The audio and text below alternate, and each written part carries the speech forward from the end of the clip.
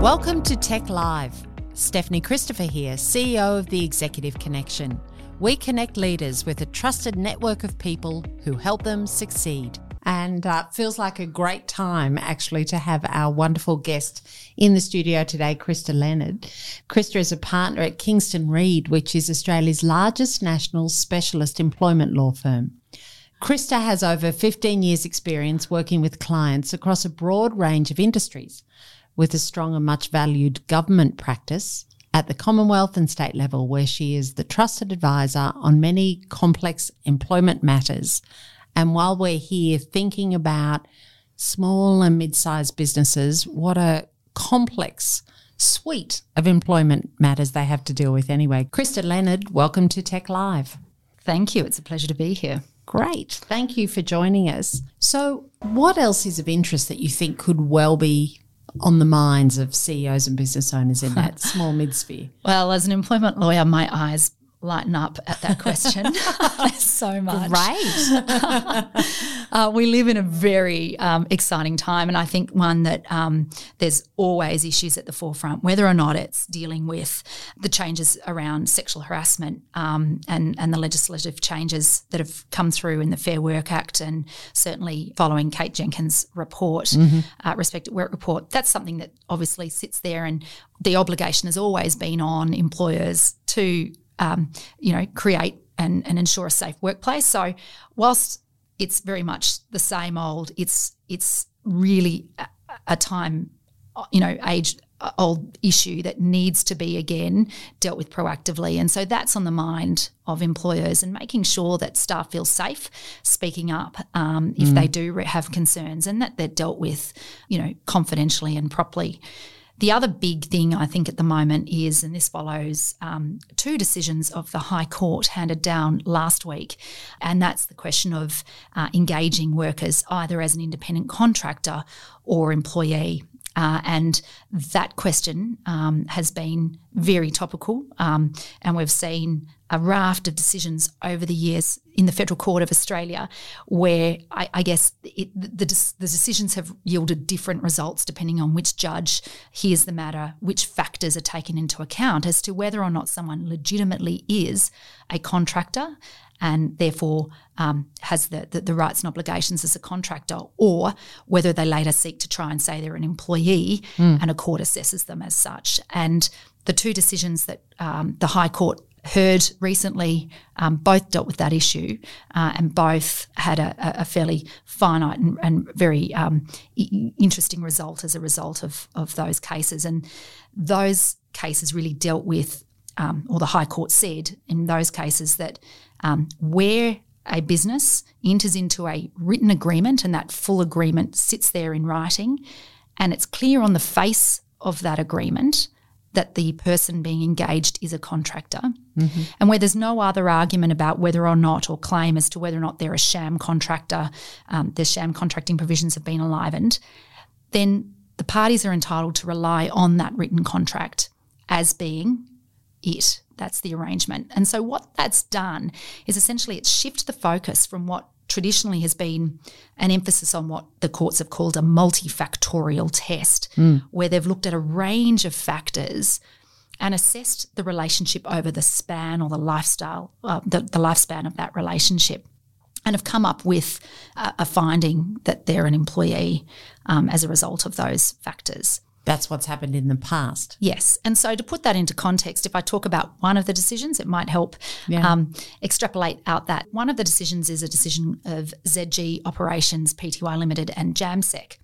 Now, Mr. Jamsec and Mr. Whitby were truck drivers who back in 1986 entered into an employment relationship with their employer, and after about 5 years, the company came to them and said, look, we can't afford to keep you on as employees, but you've got the option of contracting with us. Yep. And so Mr. Jamsec and Mr. Whitby ended up forming a partnership with their respective wives.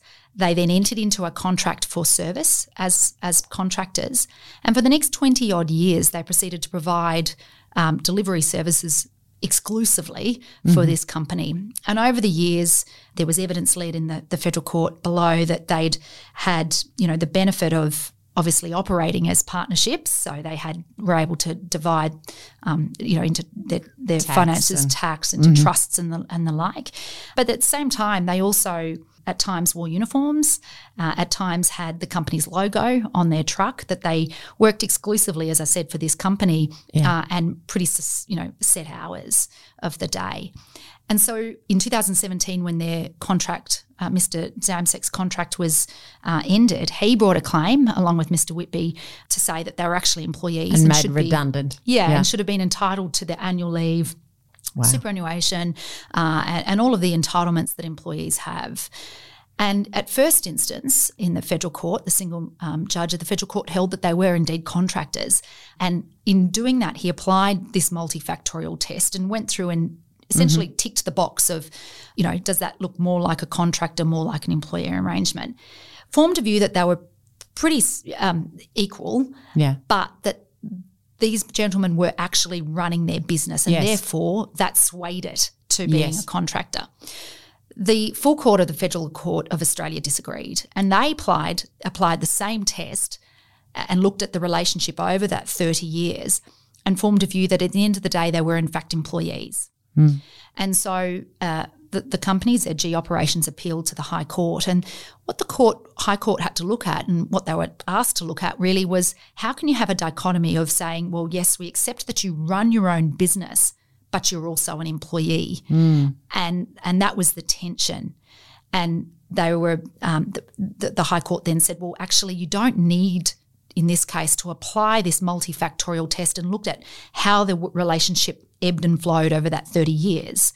That was too onerous. It was not necessary in circumstances where, in this case, their contracts that they entered into, and there was a number of them over the years, clearly identified them as contractors. And the court said that is sufficient. That is enough for us to be satisfied that you're a contractor. So it's really simplified in some senses, the test that employers... It's taken away that multifactorial and that judgment. It has. Now, that's not to say, and this is where, there's always shades in the law, if there's a claim of sham contracting, as I said earlier, that will trigger a slightly, different test, and there may well be an examination of the relationship over the course of the arrangement. But in this case, it certainly wasn't pled as a sham contracting arrangement. And what does that mean actually?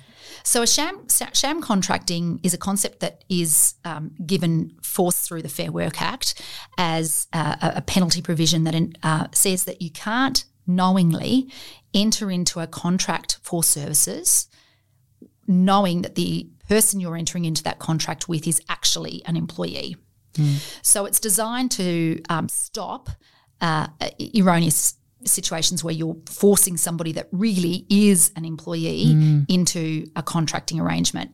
And typically we've seen over the years the sham contracting cases have been in lower paid or less skilled industries where, for instance, there's cases where there's been cleaners working in a hotel. They were employed one day as an employee and the next day they became contractors, were forced to sign an agreement, and essentially nothing changed in the arrangement. Yeah. And so obviously those provisions exist to protect workers who should essentially be employees. And indeed, when entering into a contract, you need to be doing it for the right purposes and not for a nefarious purpose of avoiding the Fair Work Act obligations that you'd have as an employee. Okay, that's interesting. What are the implications of these two decisions you're talking about for the gig economy? Oh, look, I think it's going to be really interesting. The Fair Work Commission is just now sitting on a decision for Deliveroo, and they said they wouldn't actually make the decision until the outcome of the High Court decisions. I think what we're going to find is that there is now, the precedent is where these contractors, these delivery riders, have a contract that specifies and stipulates wholly in writing the nature of the arrangement to be as such, then they may well be found to be contractors and not employees. Now, I think in this case, and the second case in the High Court was a case called this from the CFMMEU and personnel contracting. And in that case, the situation was reversed in the sense that and this deals with an ODCO arrangement where you've got a labour hire entity engaging an individual to go and work in another business. Yep.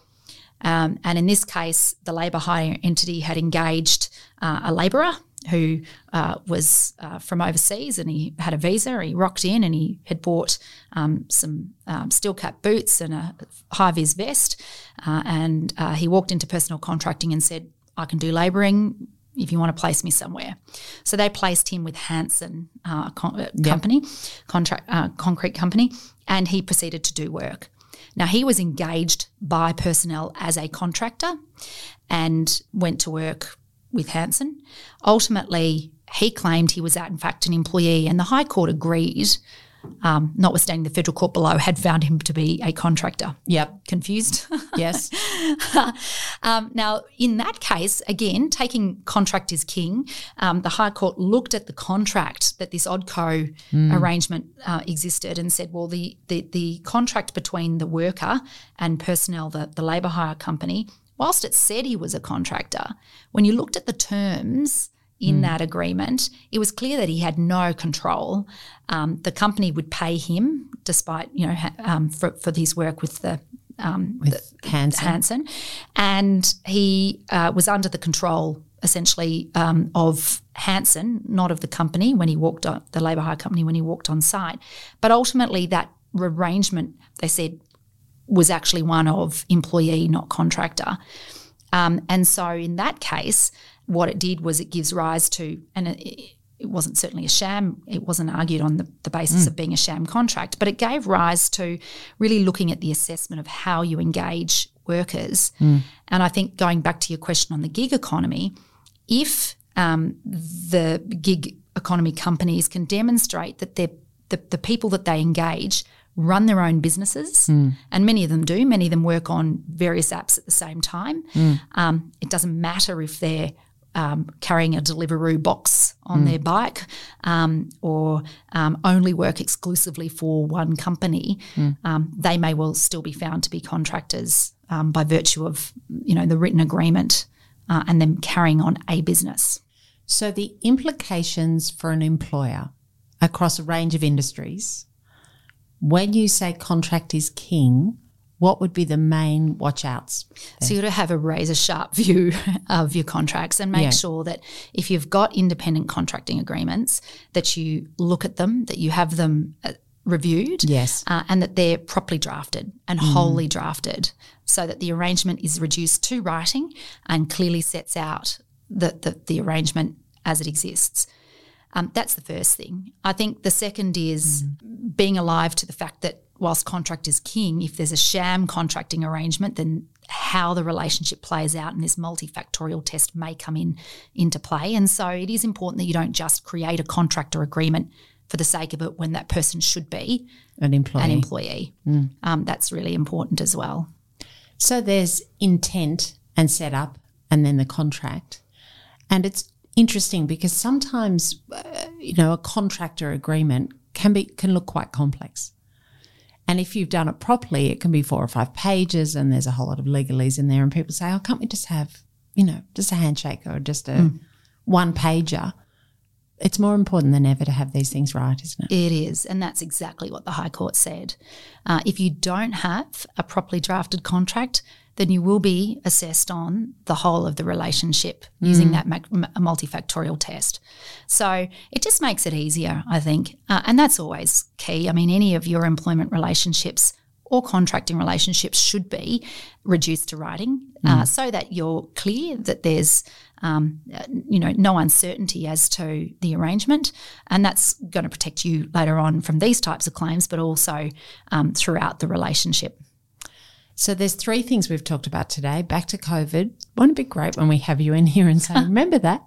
Back to COVID, keep an eye on changes to legislation. So what I heard in COVID, what I've heard in when you were talking about sexual harassment, the importance of just being aware of that and changes to any workplace and health and safety legislation. And then when you've talked about this contracting, it's just... there's nothing new here. as a business owner, is there? There's nothing that you have to suddenly start doing something you've never done before. That's right. And I think that certainly the High Court in those contractor cases have just reiterated that we're heading back to where we, the basics. And that's, I think, makes for good business practice, good corporate governance, is really have the fundamentals and the basics set up right in the first place. And that's going to save, hopefully, a lot of time and energy later on. So having the basics right, consulting with your team at every opportunity, and also having your head above your business and knowing what's going on in the world around you and the implications that could have for you as a CEO or business owner. Certainly. Very important. I love your eyes being alive and so interested in all of this, but it was very helpful, very practical as always. Krista Leonard, thank you very much for joining us. It's a pleasure. Thank you, Stephanie. Discover more about tech at tech.com.au.